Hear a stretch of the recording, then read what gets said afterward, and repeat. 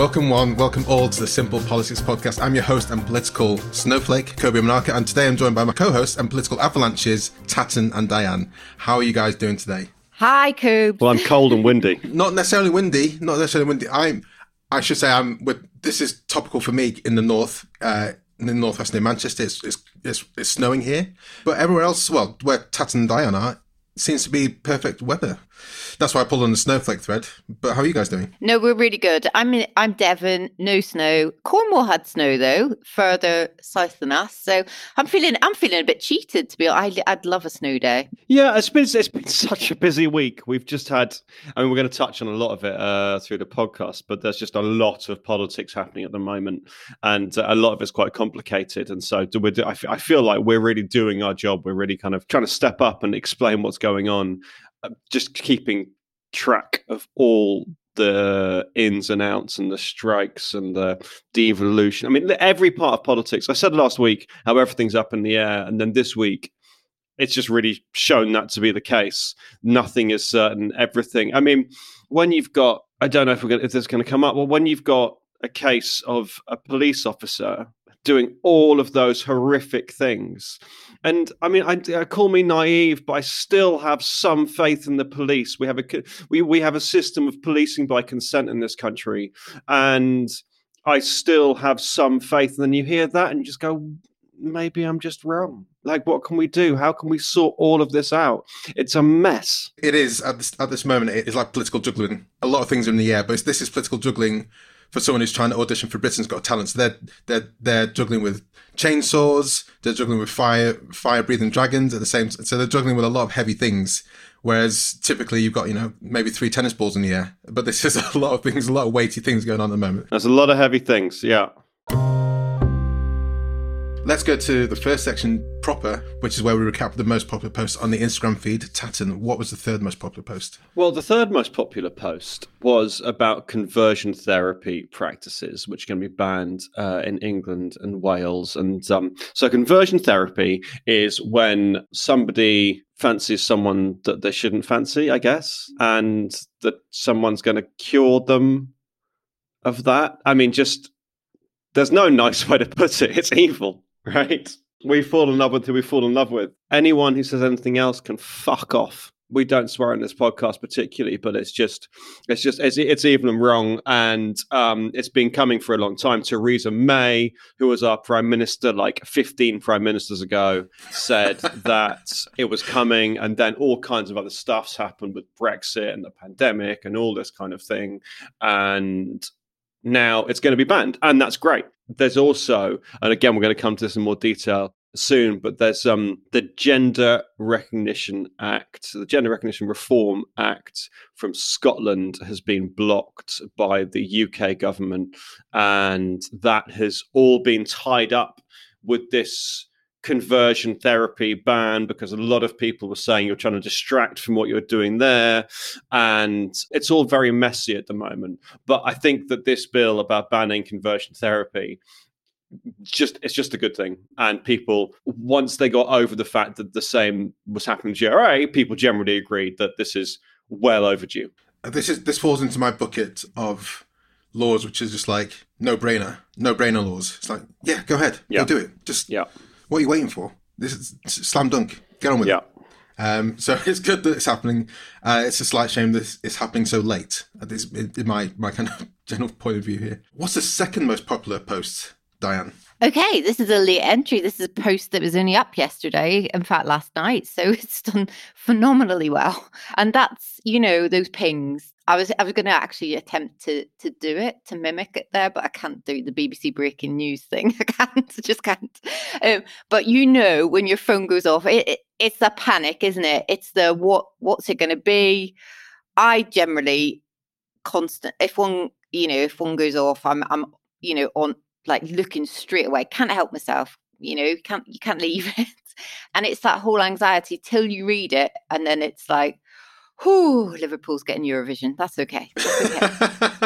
Liverpool getting Eurovision is a genuine thing. Like this week we've had Ken Bruce leaving Radio 2 as a push notification, as an anxiety-inducing push notification, and we had Madonna's doing a new tour and they do it deliberately.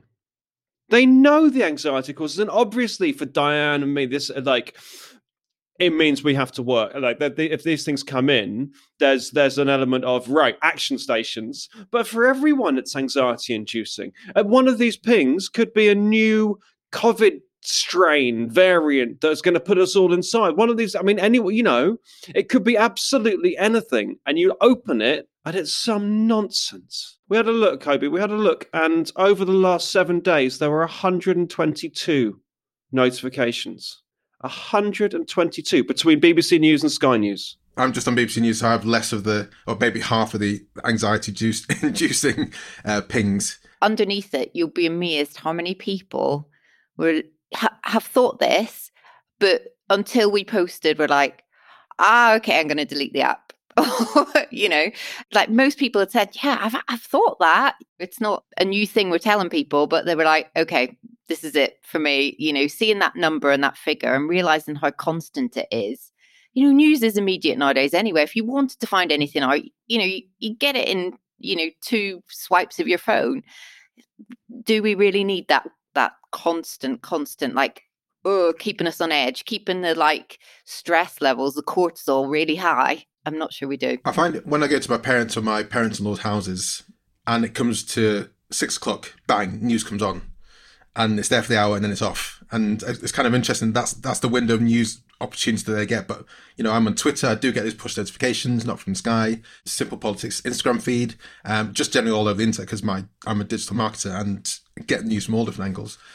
But I kind of do harken back to those kind of easy days when you had an hour's window of the news and it would end with a dog saving a duck in the local pond, and but you don't get that kind of cute way to finish now, do you? You just get horror or trivial nonsense that you don't want to really care or hear about. We do. I'll correct you there, Kobe.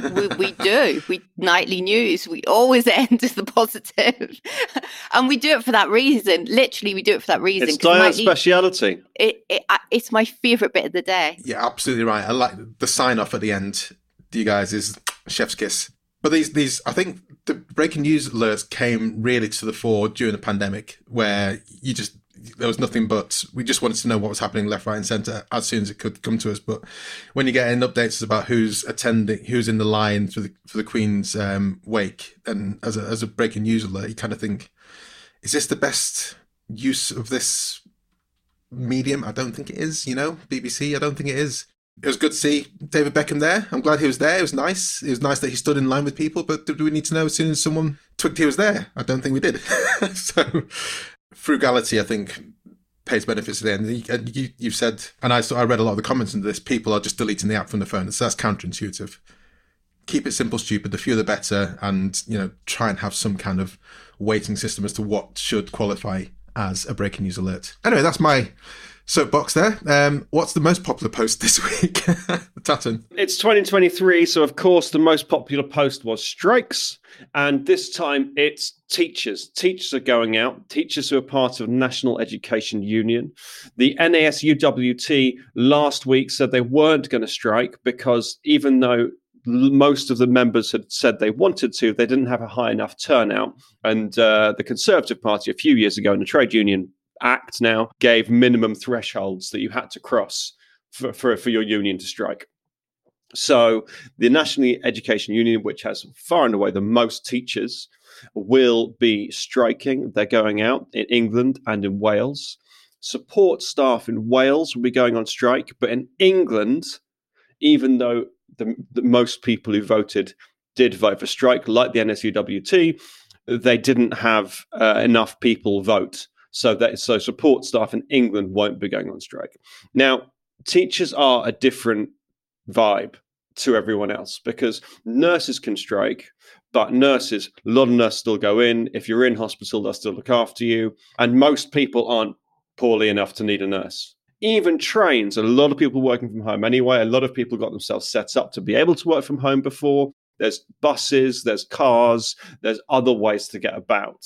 Schools closing affects many more people. They will close lots and lots and lots of schools. and it will impact lots and lots of people. There was a live Facebook stream that both Diane and I were watching when they announced that they were going to go on strike, and they said several times, we don't want to strike. The first strike isn't until the 1st of February. Let's make sure that let's talk. Come on, government, talk to us. Let's negotiate, and then we won't go on strike on the 1st. But they've got several strikes planned. So the 1st of February is a national for England and Wales. And then they go regional for a bit. So Wales has a day, and the northwest has a day. And then London and the southeast has a day.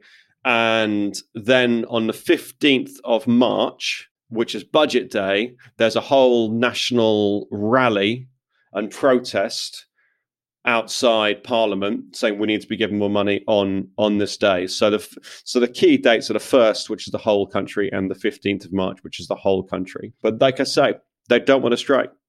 Teachers want to teach. It's not a relaxing, carefree job that you can just do because you have long holidays.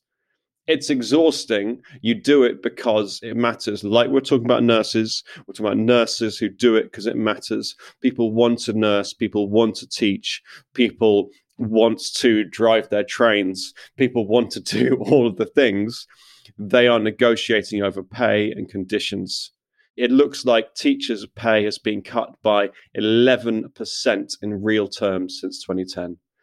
11%. The NEU say 23%, but I was listening to the More or Less radio show on Radio 4, which is highly recommended, which looks at stats and things, and they were saying that it might be more like 11 because of these various different things that the NEU has used to kind of pump that figure up to make it look higher. But their wages have been cut by 11%. They want something done about it. They're going to strike. I think we just have to think back to the pandemic times when the kids were off school and how much of an impact that had when people were trying to work, and how much the government at the time were trying to get schools back and kids back into schools because they realised the effect it was having on a broader term. So I echo what you're saying here, Tat, and it's kind of, this is one where it has a bigger impact than you might initially think of when someone first mentions it, I think. Okay, guys, time for part 2, the mailbag section. This is over to you guys, the readers and listeners. What's been asked this week of our lovely listeners and readers? Diane. So we had lots of response this week. So if you have sent us a question in, if you've DM'd us, or if you've actually just written to us and we don't get to your question today, we are keeping them all. So bear with us.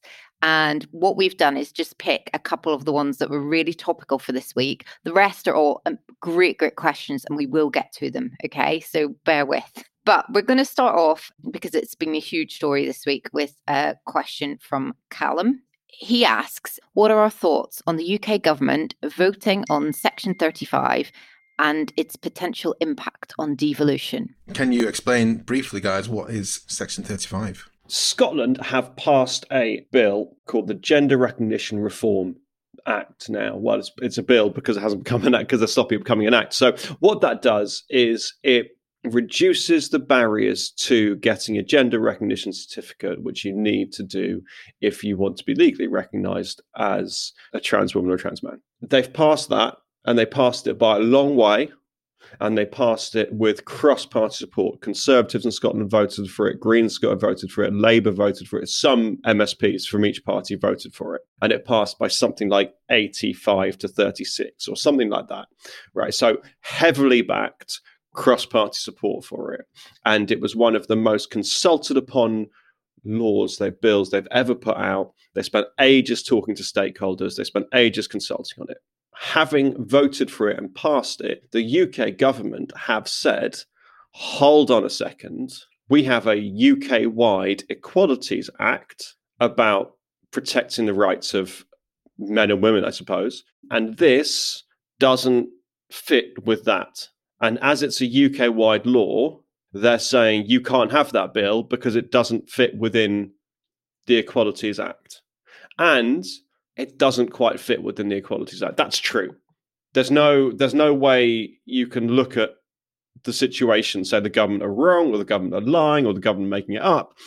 There are issues about how the GRR impacts on the Equalities Act. So the government have said, can't do it. Here's Section 35. And Section 35 is something that's never been used before, but it's where the UK government say, can't do it. The law you've got can't do it. We're blocking royal assent. So royal assent is the final stage when a bill's been passed by Parliament or the Scottish Parliament. It goes to the king and the king signs it and it's all done, right? And then it's when it becomes an act and it's part of the law. This time, the government said, no, you can't have it because of this issue with the Equalities Act. And it's all kicked off like you'd imagine it would do. And there was a long debate about it. They had an hour-long statement, and then they applied for an emergency debate, which is another 2-hour debate on the topic. And the debate was a mess because some of the people were debating the Constitution. Some of them were saying, they were talking about how Brexit's happening against Scottish people's will, how the Scottish people's will's been denied here. This long list of things the UK government are doing in defiance of what the Scottish people want. But there was also lots of people arguing for and against the GRR itself. And fairly early on, a Conservative MP stood up and said, congratulations for being able to stand up to this awful piece of legislation. That felt like the cat was out the bag to a certain extent.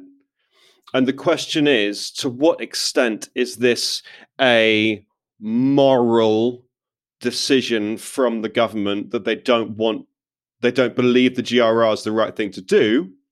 And to what extent is this simply a constitutional thing? Because presumably they could put it on hold while they had another look at the Equalities Act to see if the UK could change the Equalities Act to allow Scotland to do this thing. They could meet halfway, but they're not trying to do that. They're laying down Section 35. The other important thing to notice is that during all the consultation stage of this, the UK government didn't say, you can't do this, we'll stop it with Section 35. That was only spoken about post the bill being passed. I think that a question for a lot of people is if it was, this legal technicality about the Equalities Act, why wasn't it ironed out? Or can they not do anything to iron it out? And I don't know, that's frustrating.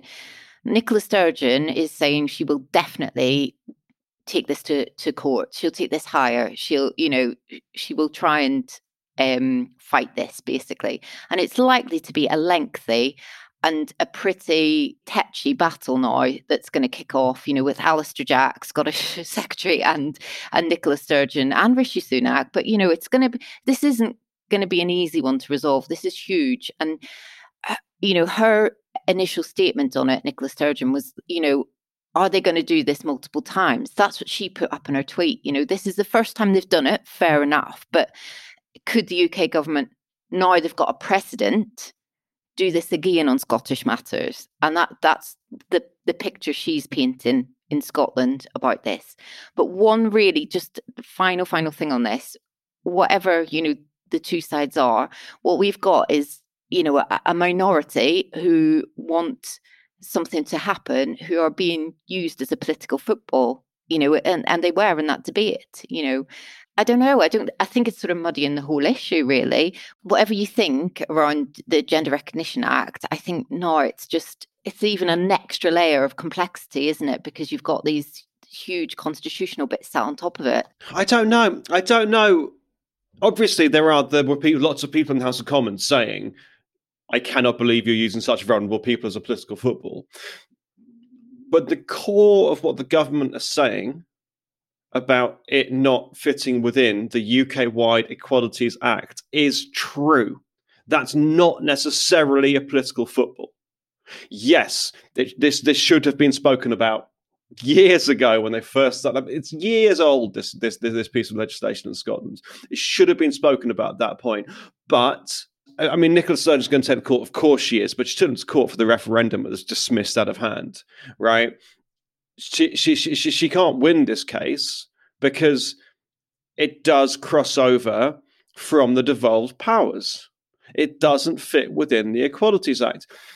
if you want to criticize the government, then they need to be criticized on the fact that they're not trying. Yeah.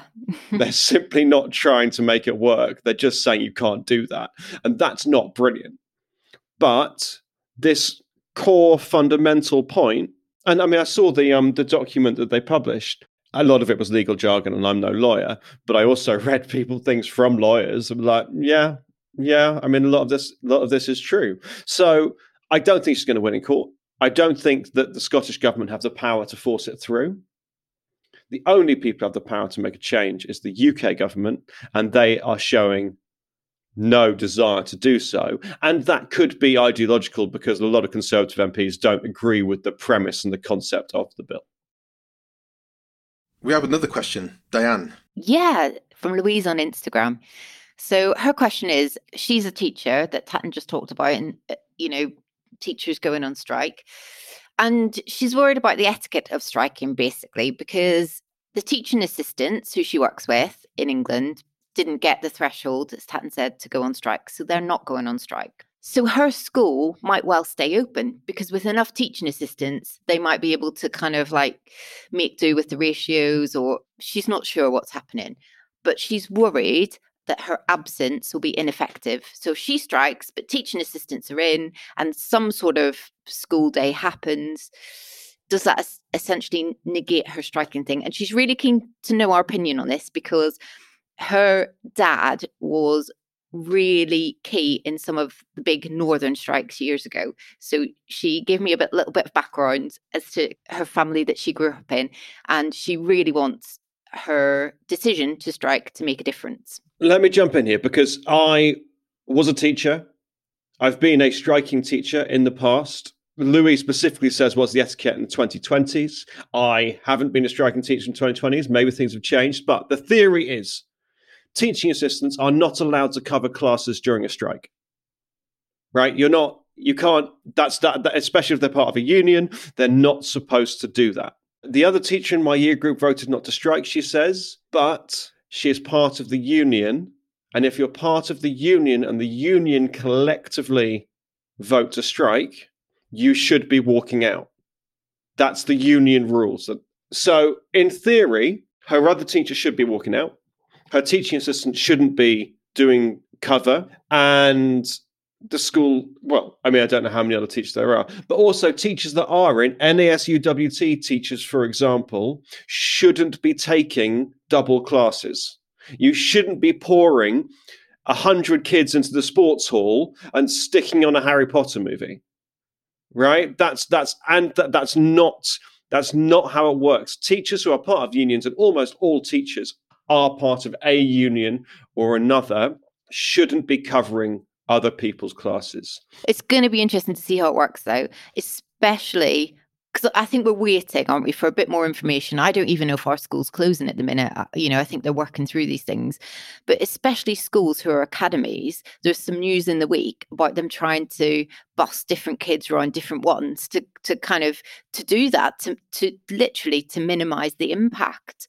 And so I think what you've said is perfectly clear, Tatton, but I wonder whether in practice some schools will try to mitigate the impact. That's one of the things about academies. Academies don't have to play by the same rules because they are separate. They were developed to be separate, and now I think almost all our schools are academies. So the rules aren't there like they used to be.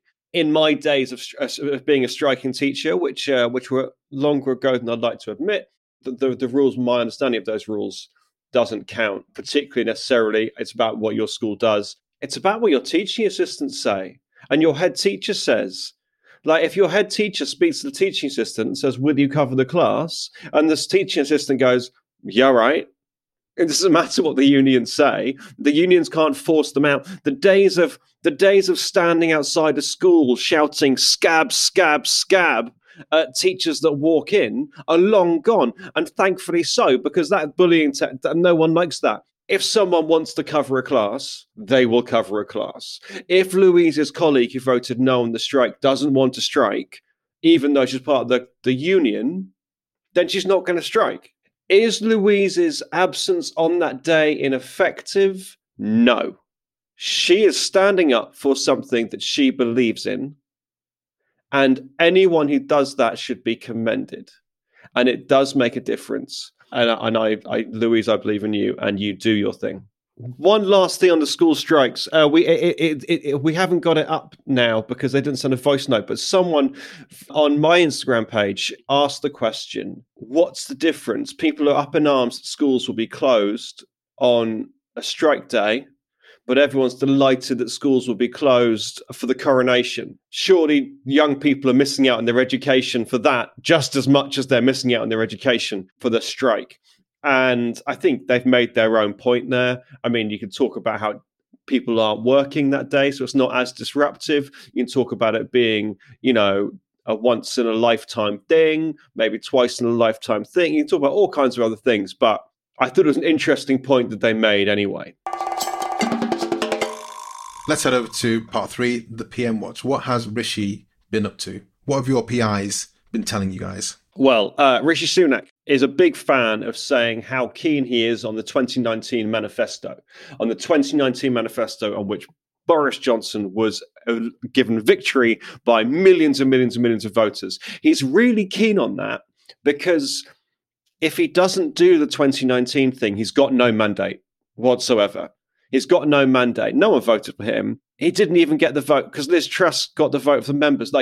He needs to show he is the continuity person. He is doing the things that have been promised at the general election that millions of people voted for. So part of that was loads and loads and loads of money, £2.1 billion to give to projects around the country to level up. And there's 100 projects, I think. What that gives Rishi is the opportunity to pop up in 100 different places over the next few months and say, look at the work I've done here. Look at this. I mean, that's once a week for 2 years. And he'll be happy. And he's going, look at me. I've done the 2019 thing.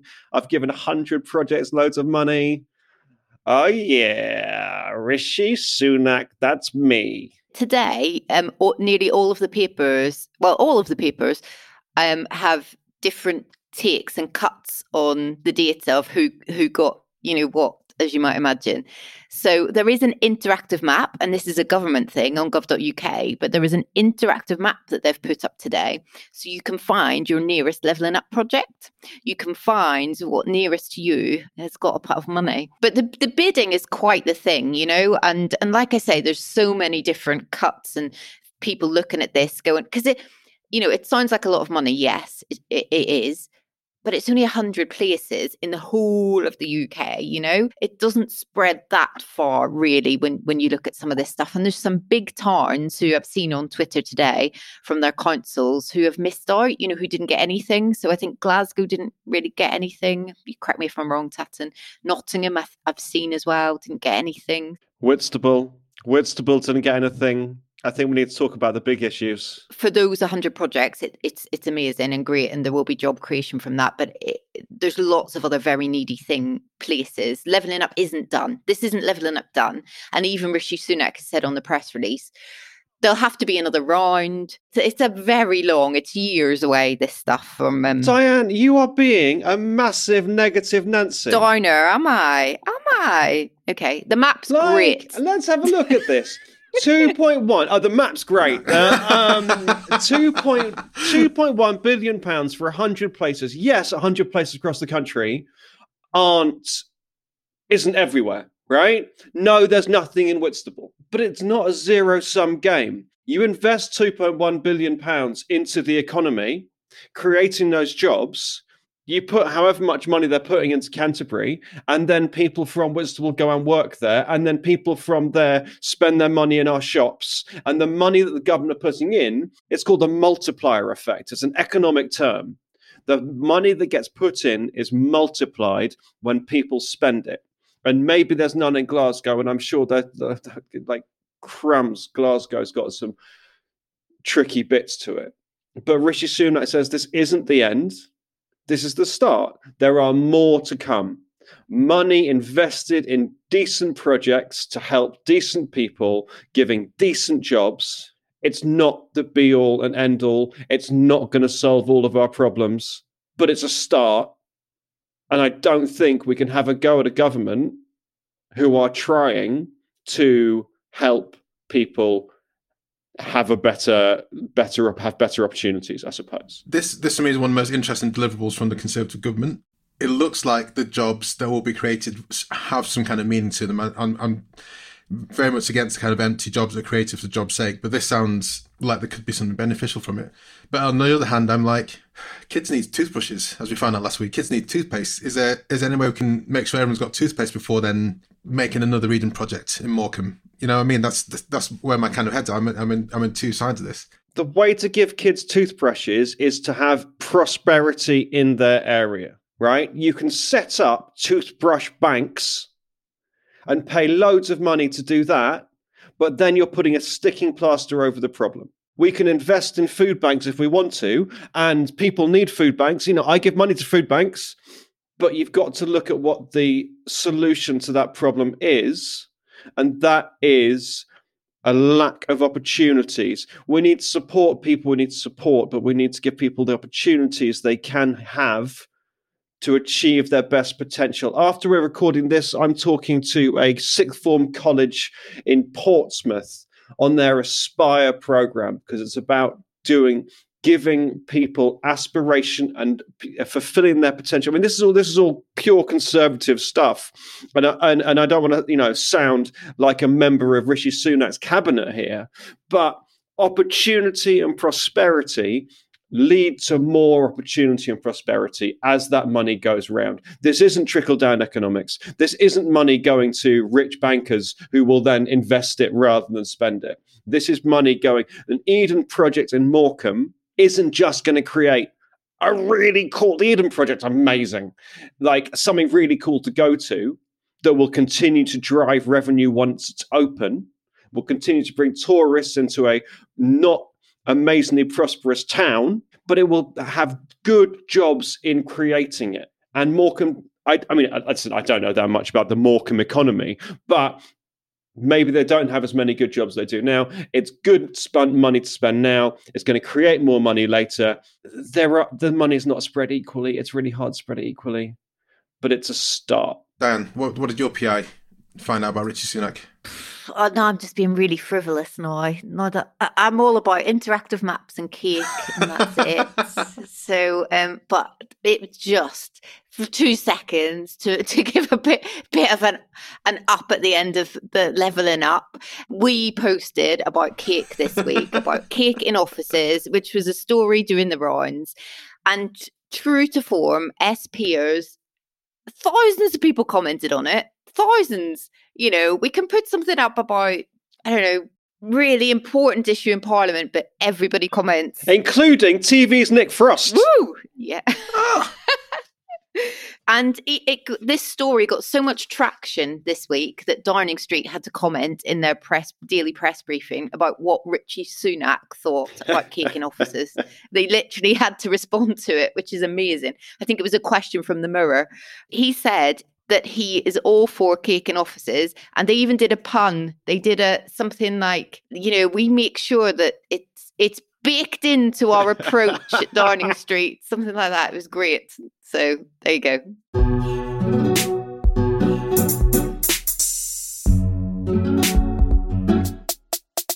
Let's look ahead to the crystal ball and see if there's going to be any more substantial puns coming in. If we can anticipate any more puns for next week. Okay, we talked about the levelling up money and that being a perfect springboard for Rishi Sunak to go out and about around the country. Apparently that is starting imminently, and he is calling it PM Connect. That's the branding he's going with. So he's going to be going around the country. PM Connect. PM Connect. Da, da, da.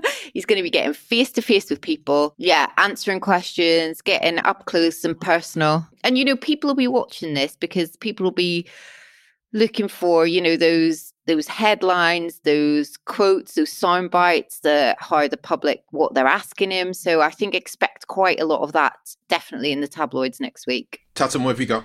Well, the Victoria sponge of next week will be the strikes. Okay, we got like more strikes being added all the time, but we're going to have a frosting of the GRR carrying on of more of this Scotland constitutional stuff. And we're going to have some sprinkling of negotiations with unions and Brexit stuff continuing. What about the online harms bill? Is that not still orbiting? Is that going to be the tea that accompanies the cake that you're baking with your analogy? No, that's done. That's done in the Commons now. Okay, but that's being popped back into the oven to rise a bit more before it goes to the Lords. The Lords are waiting on some meaty bills at the moment because the Brexit bill donut, the Brexit bill donut is going to go into the Lords, and it's going to get a hole put through it. It's going to be destroyed. It's going to be absolutely destroyed by the House of Lords, and it'll go back to the Commons, and they'll have to reassemble it from the crumbs that are left. So the House of Lords, over the next couple of weeks, so this isn't crystal ball for next week, but over the next couple of weeks, we're going to talk a lot about the House of Lords and the impact they're going to have on this Black Forest Gatto. Guys, it's been amazing to talk about cake with you. Thank you very much for listening. This has been the Simple Politics Podcast. We shall see you next week. Goodbye.